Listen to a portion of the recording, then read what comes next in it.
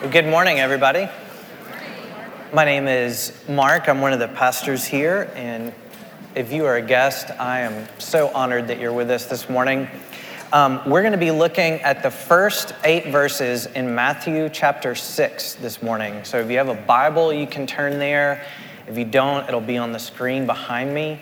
I'm going to read that now, and if you're able, I'd like to ask you to stand as we read God's word. This is Matthew chapter 6, verses 1 through 8. Beware of practicing your righteousness before other people in order to be seen by them, for then you will have no reward from your Father who is in heaven. Thus, when you give to the needy, sound no trumpet before you, as the hypocrites do in the synagogues and in the streets, that they may be praised by others. Truly, I say to you, they have received their reward. But when you give to the needy, do not let your left hand know what your right hand is doing, so that your giving may be in secret, and your Father who sees in secret will reward you. And when you pray, you must not be like the hypocrites, for they love to stand and pray in the synagogues and at the street corners, that they may be seen by others. Truly, I say to you, they have received their reward. But when you pray, go into your room and shut the door and pray to your Father who is in secret, and your Father who sees in secret will reward you. And when you pray, do not heap up empty phrases as the Gentiles do, for they think that they will be heard for their many words. Do not be like them, for your Father knows what you need before you ask him. This is the word of the Lord. Thanks be to God. You may be seated.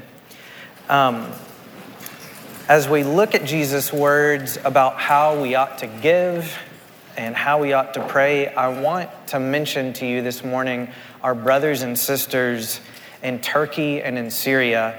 If you haven't heard, this past week an earthquake and subsequent tremor just devastated southern Turkey and northern Syria. In Turkey alone, more than 25,000 have been reported dead. Over 80,000 have been reported injured, and the numbers are still coming in. On top of that, millions are homeless and grieving at a time when there's rain and snow and temperatures are dipping down below freezing. We personally have mission partners in this region that are witnessing firsthand the heartbreak and the devastation. So we want to encourage you to pray for Turkey and for Syria. We want to encourage you to pray for the church there, and especially for our missions partners there. In the coming days, we're going to be letting you know specific ways that you can pray and specific ways that you can give. But for now, before I get started on my sermon, I want to take a moment and pray for our brothers and sisters there. Pray with me. Our Father in heaven, you do know what we need before we ask. Our hearts are broken when we slow down just for a moment to think about what it would be like to be experiencing the loss of a loved one on top of the loss of home, not knowing where your next meal is coming from, trying to keep warm in the cold. It's hard for us to even fathom what the needs are, but you know. So, Father, would you please have your hand on Turkey and Syria, on the governments, on the humanitarian aid that's needed. Lord, bless your church, comfort your church, and mobilize your church to seek the least and the lost during this time. May you be known. May your comfort be real to those. And we pray all this in Jesus' name. Amen. Well, unfortunately, when I wrote my sermon, it starts with a goofy story. So we're just going to hard transition from a pretty somber situation to a goofy story. But, well, I don't have a Super Bowl joke because I'm not a sports guy. So I'm talking about my band again, and you can just make fun of me because if you've been here before, I always have some story to tell about the band that I was in. And we weren't a big deal or anything. So my band is not the point. But in 2003, my band was touring with a band that probably many of you have heard of called Switchfoot. And at the time of the tour, Switchfoot was blowing up. They had just released this huge album. Well, if you don't know, Switchfoot is this anomaly. They're an overtly Christian band that somehow has broad appeal in the Christian market and in the general market. So they were like number one on MTV back when MTV had anything to do with music. And they were like on TRL and all that stuff.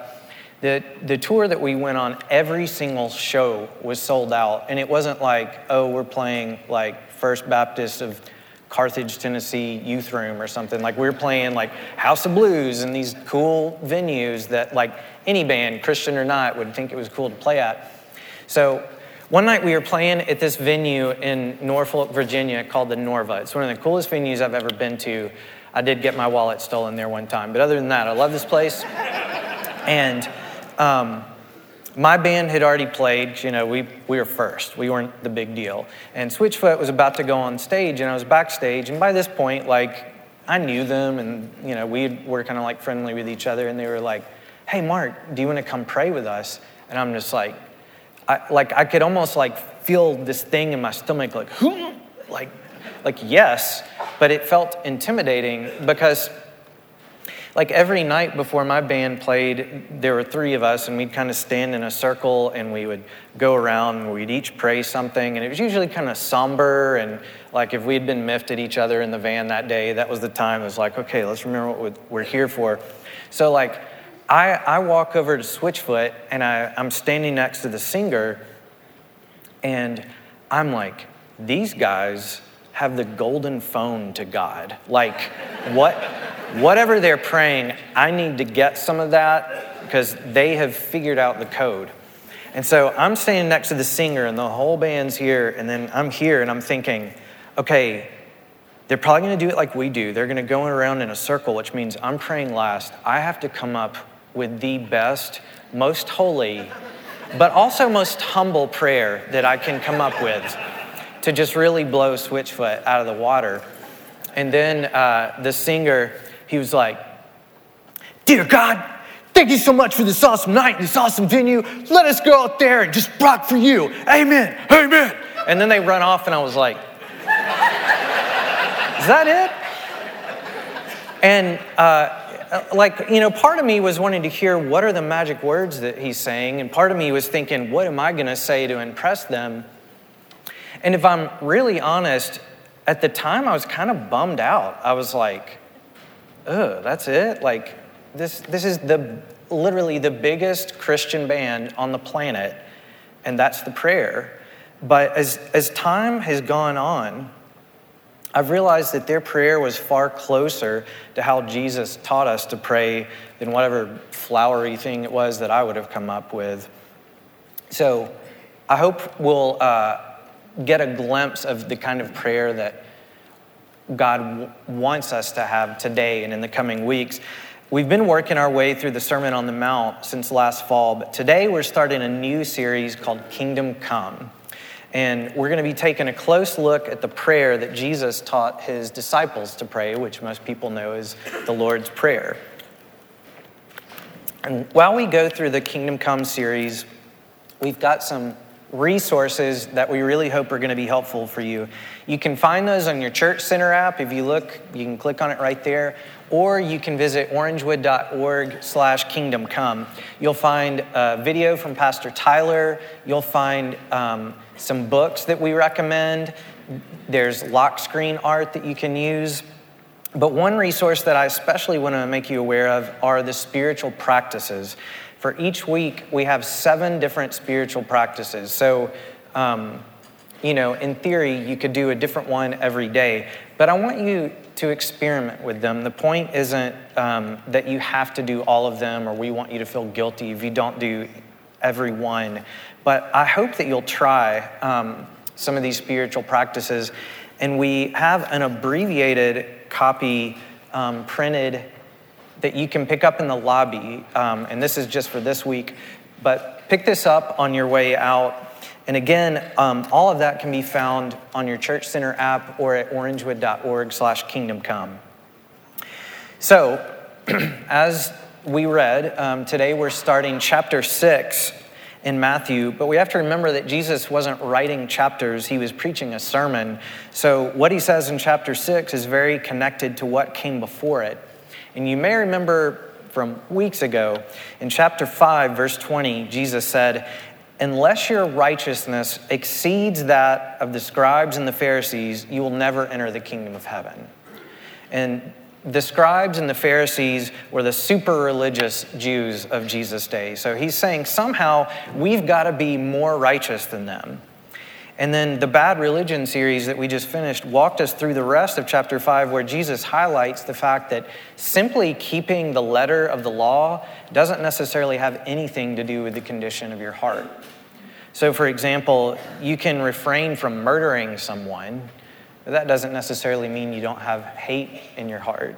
Or you can refrain from committing adultery, but it doesn't necessarily mean that you're not burning with lust in your heart.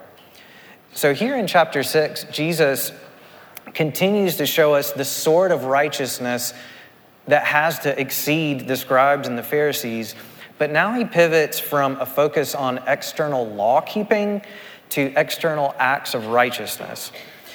Now, in the first century, there were 3 religious requirements for personal piety in mainstream Judaism. It was almsgiving, prayer, and fasting.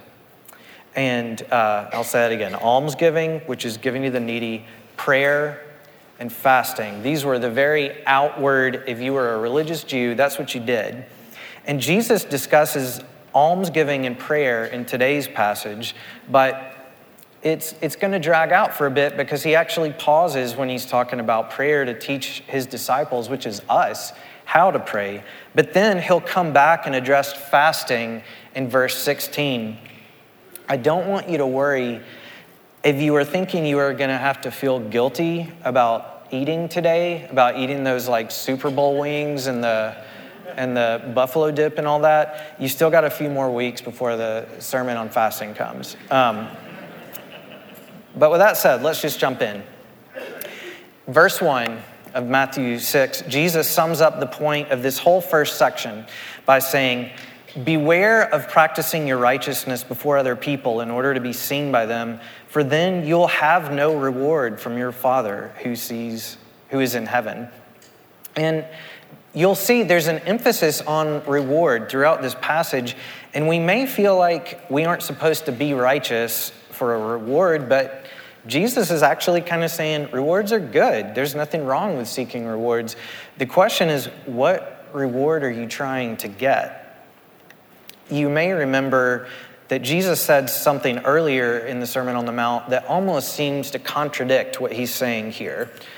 In chapter 5, verse 16, Jesus said, "In the same way, let your light shine before others so that they may see your good works and give glory to your Father who is in heaven."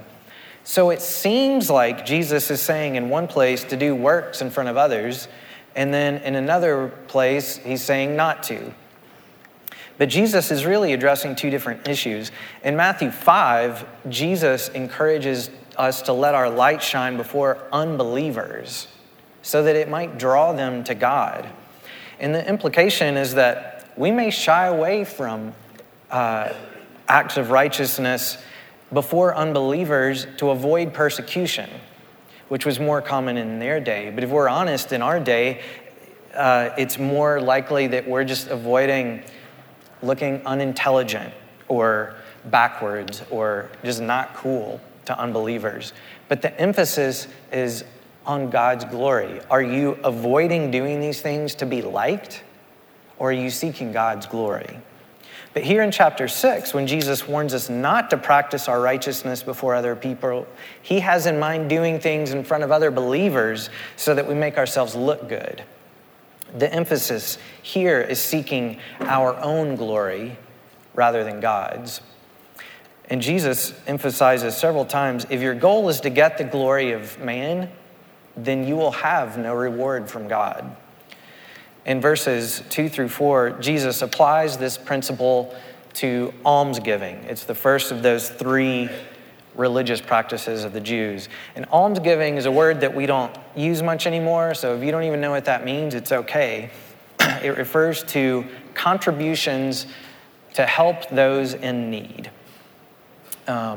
And frankly, modern churches don't so much do almsgiving.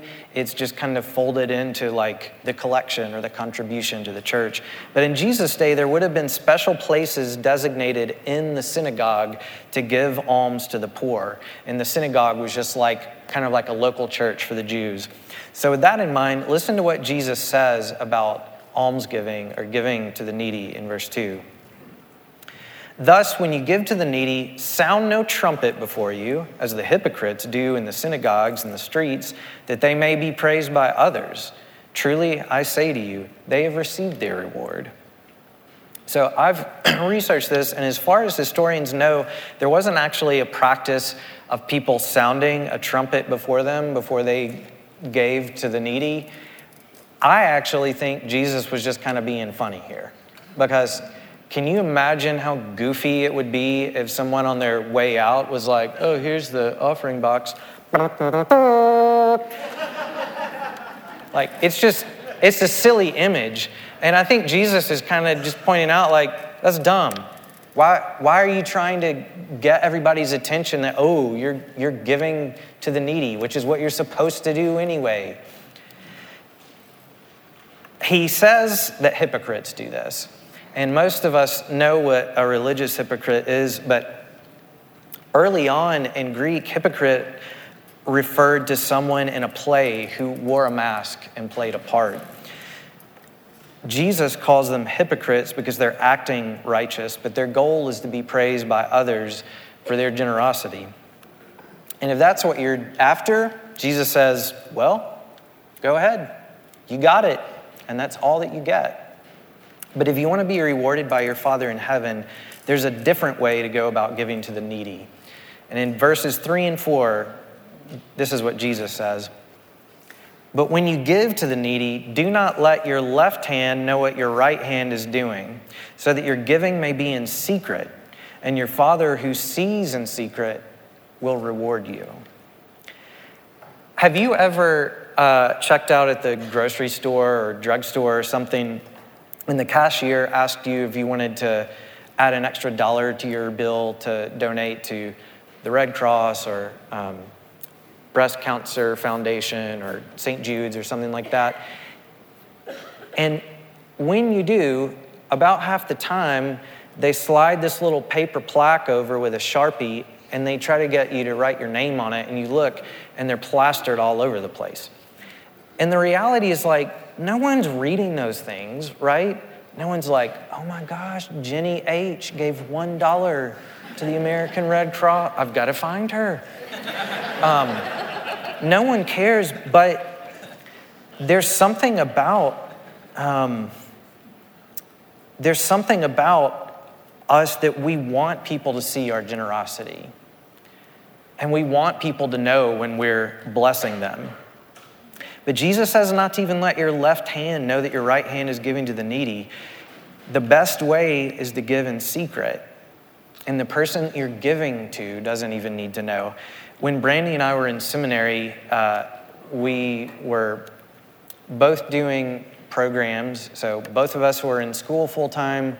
Both of us were working jobs that frankly didn't pay enough, and we were scraping to get by. And I remember one day I went to the break room at the seminary, and I checked my little mail slot with my name on it, and there was an envelope, and it just had my name written in block letters so that I couldn't recognize writing or anything. And I opened it up, and there was some cash. And I never found out who put that there, but I was blown away that someone would be so kind, and equally blown away that they didn't say who they were. This blessed me, but it blessed that person too, because their Father who sees in secret saw what they did and will reward them. Their reward wasn't me thinking that they were generous. I want to point out that Jesus doesn't say to his followers, if you give to the needy. He says, when you give to the needy. The assumption is that followers of Jesus will give to the needy. So if you're not in the habit of giving to the needy, I want to encourage you to experiment with it. Even think about like having some fun with it. And I'd like to give you a few practical things that you can do. In the few years between the time that my dad retired and the time that he died, he used to go to the McDonald's behind my parents' house, and he would buy his senior coffee and just sit there. And he didn't do this primarily because it was the greatest place to hang out, but he started doing this because he usually met homeless men who were in there early in the morning, either escaping the heat or escaping the cold. And when I would go get coffee with my dad, he knew these men's names. He knew their stories, and he would bring them specific things that they needed, like blankets or boots or something like that. But there were two things that he always kept on him. He always kept $5 McDonald's gift cards on him, and he always kept little gift cards for bus fare. And I know many people don't like giving money to strangers because you don't know how it's going to be used, but I always try to keep a few $5 McDonald's gift cards on me, in my car especially, because I promise you, if you go down I-4 and get off the Lee exit right now, somebody's going to be hanging a sign. And it may be that they are trying to manipulate you, but when we stand before Jesus, I don't really want to say, "Didn't fool me, God. Didn't get me." I want to say, "I tried. I did something." I don't know how they used it, but I know that a $5 gift card to McDonald's at least bought them a meal. I also want to point out a few opportunities here at Orangewood. We don't have something designated as almsgiving, like I was saying, but you can give to Orangewood. You can give through Orangewood, if that's a better way for you to think about it. But here's what I want you to know. When you give anything to Orangewood, every year, 11% of our budget goes to benevolence. And most years, because of your extra giving through things like the Deacons Fund, through things like the Missions Festival that we had last week, other things like that, we actually give around 20%. So I just want you to know, frankly, I couldn't be part of a church if I felt like when you gave, we're just trying to build our empire. Benevolence is an important part of the money that comes in. I also want you to know that if you give to our Deacons Funds, those funds are used solely to meet the needs of people here in our Orangewood community. I've heard 2 stories just this past week about big financial needs with people in crisis who have been helped through the deacons here. I don't want this to sound like it's a sermon about giving.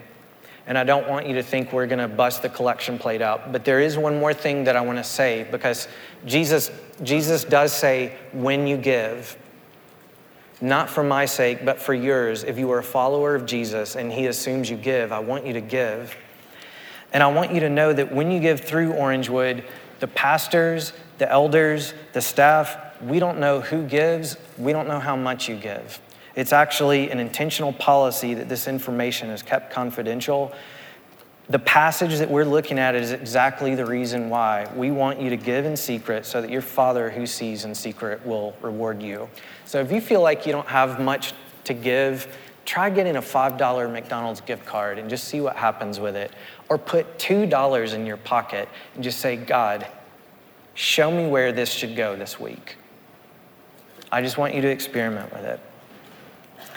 In verse 5, Jesus transitions from that first act of righteousness to the second, which is prayer. And this is what he says. "When you pray, you must not be like the hypocrites, for they love to stand and pray in the synagogues and at the street corners, that they may be seen by others. Truly I say to you, they have received their reward. But when you pray, go into your room and shut the door and pray to your Father who is in secret, and your Father who sees in secret will reward you." So in Jesus' time, which was the first century, Jews had scheduled prayers, and one of them was in the afternoon. So some people would intentionally time their day out where they'd be in a very public place when it was time for the afternoon prayer, so that they'd be in the marketplace or on the street and they would just start praying in front of everyone else. They did this to show how righteous and pious they were. And if that's what people thought, they got their reward. They got what they wanted. But Jesus tells his disciples not to pray to be seen by others. He says to go into your room and shut the door. And most historians think what he's referring to is the storeroom in the house, because in those days, the storeroom was windowless, and it was the only room in the house that actually would lock. So he's probably encouraging you, go somewhere private where no one can see you. And I want to point out, there's a place for corporate prayer. I've already prayed in front of all of you.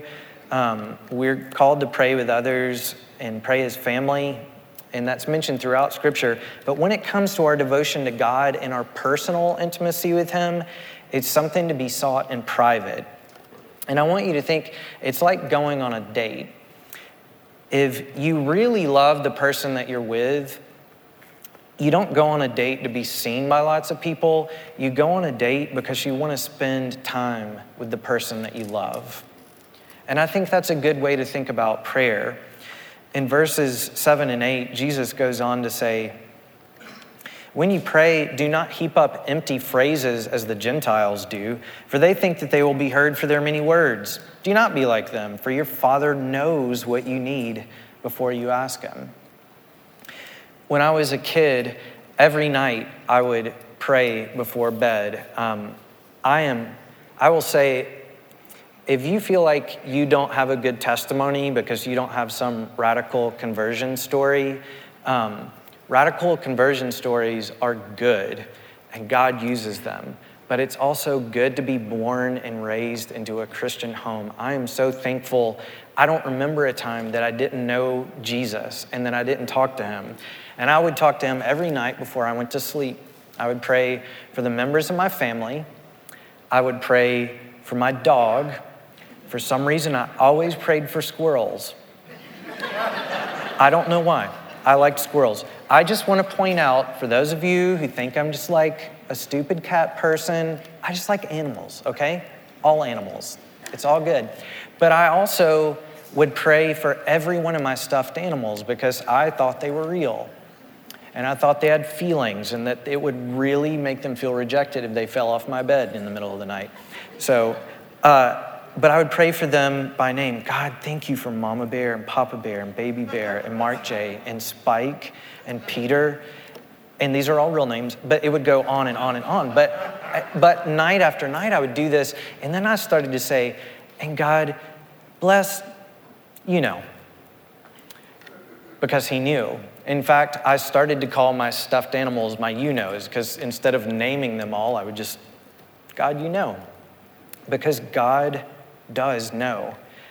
I didn't need to name every stuffed animal every night. And though it may seem silly that I prayed for them, I look back and I see that there was something beautiful about my relationship with God, that I knew he heard me and that he cared. And sometimes I wonder why so much changed. Pastor Mark, I'm still trying to learn things that I inherently knew as like a 3 or 4 year old. But I don't think there's any follower of Christ who doesn't struggle with prayer to some degree. It doesn't come naturally to anyone. The people that I know who have the richest prayer lives, it's because they have spent hours and years and probably decades cultivating it. But I sometimes wonder if we struggle with prayer so much because of the way it's been modeled to us. I grew up in a church. I said that I was thankful I grew up in a Christian home, but I'm also going to make fun of the church that I grew up in. I grew up in a church where when you prayed in church, something happened and you were transported back to the 1700s, and this plumber would get up and pray and be like, we thank thee for the bounty which thou hast bestoweth upon us. And I'm like, I know you. You don't talk like that. Why are you talking like that? Corporate prayer is tricky, right? Because we're called to do it. When we look at the very beginnings of the church in Acts 2:42, and we think, what is church supposed to be like? It says they devoted themselves to the apostles' teaching and the fellowship to the breaking of bread and the prayers. So it's been part of church corporately from the beginning. And then, of course, we're supposed to pray where two or more are gathered. So we're called to do it, but yet when we pray in front of others, we're usually concerned about how we sound, right?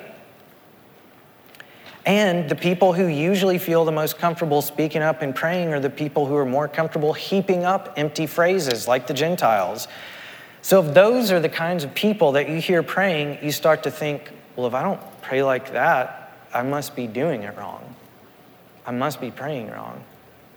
And you know who's the worst at this? Pastors. Don't get me started. Pastors are the worst at big flowery prayers. But I don't want my kids to learn to pray like a pastor. I want my kids to learn to pray like Jesus. That's why we're going to be spending so much time in the Lord's Prayer over the next few weeks. I timed it this week. You know how long it takes for me to pray the Lord's Prayer, even if I'm doing it slow? It takes about 20 seconds. It's not a long, flowery prayer. If I find myself heaping up empty phrases, it's probably because I'm thinking more about impressing you than actually engaging with God. And chances are, if you're impressed with my prayer, I've already received my reward. See, the righteousness that exceeds that of the scribes and the Pharisees is most often hidden righteousness. It's a righteousness that no one gets to see. I want you to think of the root system of a tree. And we have an image of one, a beautiful image. We don't normally get to see trees looking like this. When you look at a tree, you know you never see the whole tree. Only our Father in heaven sees the whole tree. But the part that we don't see is the most important part. The roots are what gives a tree its nourishment. It's how it gets its water. It's how it gets minerals. No matter how big and beautiful that tree is, if you cut it off from the roots, it's going to die. If the roots are too shallow, that tree won't bear fruit. The parts of the trees that are visible, the part that bears fruit, this is your love and your kindness to others. You can almost think of Jesus' two greatest commands, love God and love others. The fruit, the part that people see is when you love others. Or to put it the way Jesus did, it's your light shining before others so that they may see your good works and give glory to your Father who is in heaven. But the root, the hidden part, that's your intimacy with God. It's your relationship with Jesus. It's the time and the quality of time that you spend in the presence of God, loving Him and being loved by Him. No one can actually see your intimacy with God, but your Father in heaven sees, and He rewards. And of course, there's an eternal reward that comes from being rooted in Christ and being intimate with God. But I really think the reward starts now. When we seek the glory of other people, we can sometimes get it, but it's never enough. It never really satisfies. But when we seek God, we get God Himself. And what greater reward can we have? My question to you, my challenge to you, what is one simple, practical thing you can do this week to deepen your roots? What is one simple, practical thing you can do to deepen your roots? And I really mean simple. Make it something manageable and attainable that won't set you up to fail and just make you feel more shame that you couldn't do it or you couldn't sustain it. And make it practical. If you just think, I need to spend more time with God this week, it's probably not going to happen because that's very vague. But I want you to try something. And I don't want you to think about it as this is your duty, but think about it as this is how I'm going to spend time with God. Whether I get anything out of it or not, I just want to be with God. Think, what's the next step you can take in moving further in intimacy with God? And if you want some help with making a small practical step, that's what we have the resources for. You can go to orangewood.org/kingdomcome. and look at the spiritual practices. But I want you to think about this. The glory of the gospel of Jesus Christ is that because of what he has done on our behalf, God not only may be known, but he's always with us. And he doesn't just tolerate us, he loves us. Jesus is the only one who's ever actually capable of practicing righteousness. And ironically, he did it before others. He practiced his righteousness when he died on a cross in front of both friends and enemies. And he did it when he rose from the grave, and over 500 people witnessed the risen Christ. And he did it when he ascended to the right hand of God in full view of his disciples. If you follow Jesus, his righteousness is yours. So you don't need to impress anyone else with your righteousness. In the Presbyterian Church, we talk about justification. We talk about being justified before God. I want you to be hit anew with this reality.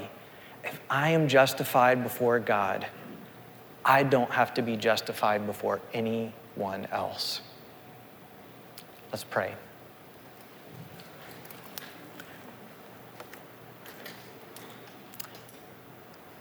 Our Father, I come before you humbly, not wanting to heap up empty phrases. You know the needs of our heart. You know there are people hurting. You know there are people wondering if you're even there. There are people who desperately need you. Some know that they do, and some do not realize it. May your kingdom come. May you meet our deepest needs, and may you be glorified in us. May we accept your righteousness as our own and seek you this week in the secret places. May you deepen our roots and nourish us. We pray this in Jesus' name. Amen.